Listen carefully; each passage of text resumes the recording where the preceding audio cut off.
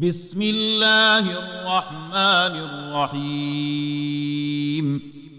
يسبح لله ما في السماوات وما في الأرض له الملك وله الحمد وهو على كل شيء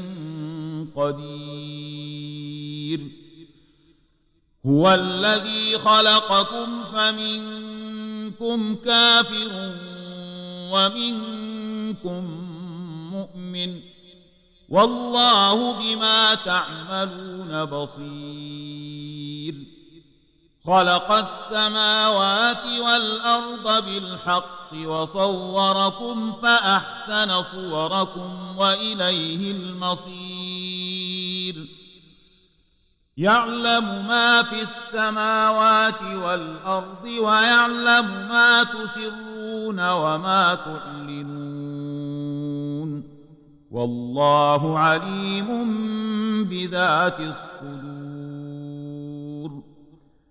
ألم يأتكم نبأ الذين كفروا من قبل فذاقوا وبال أمرهم ولهم عذاب أليم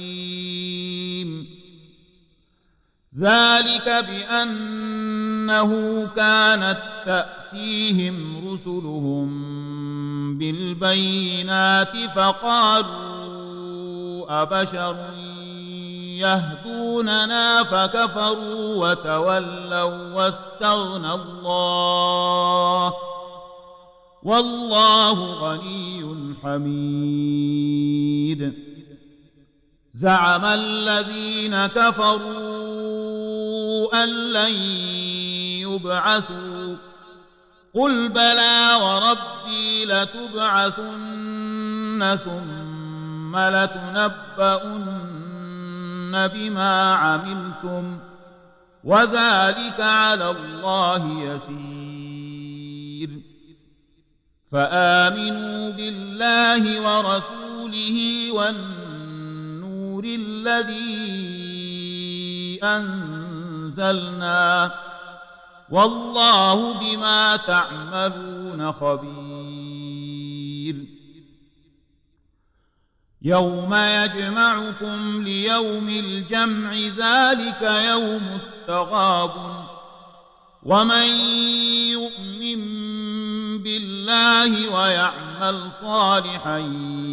يكفر عنه سيئاته ويدخله جنات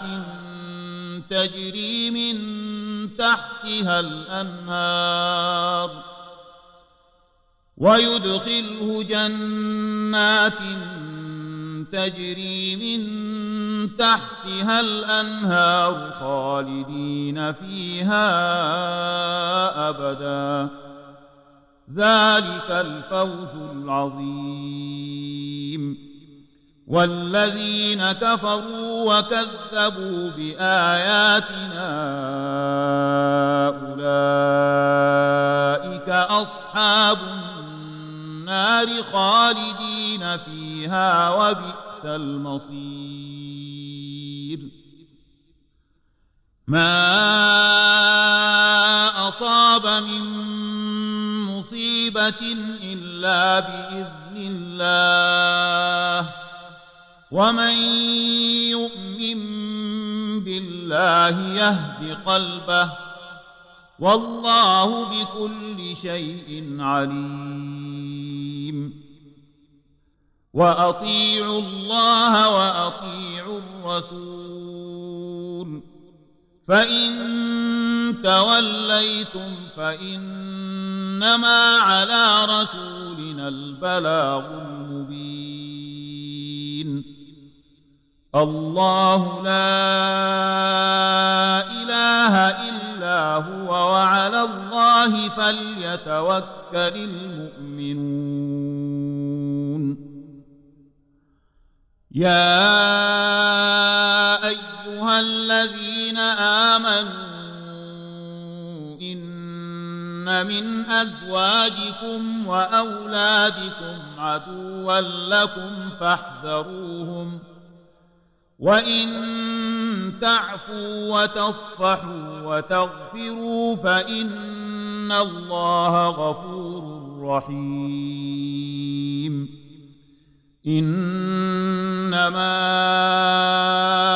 أموالكم وأولادكم فتنة والله عنده أجر عظيم. فاتقوا الله ما استطعتم واسمعوا وأطيعوا وأنفقوا خيرا لأنفسكم ومن يوق شح نفسه فأولئك هم المفلحون. إن تقرضوا الله قرضا حسنا يضاعفه لكم ويغفر لكم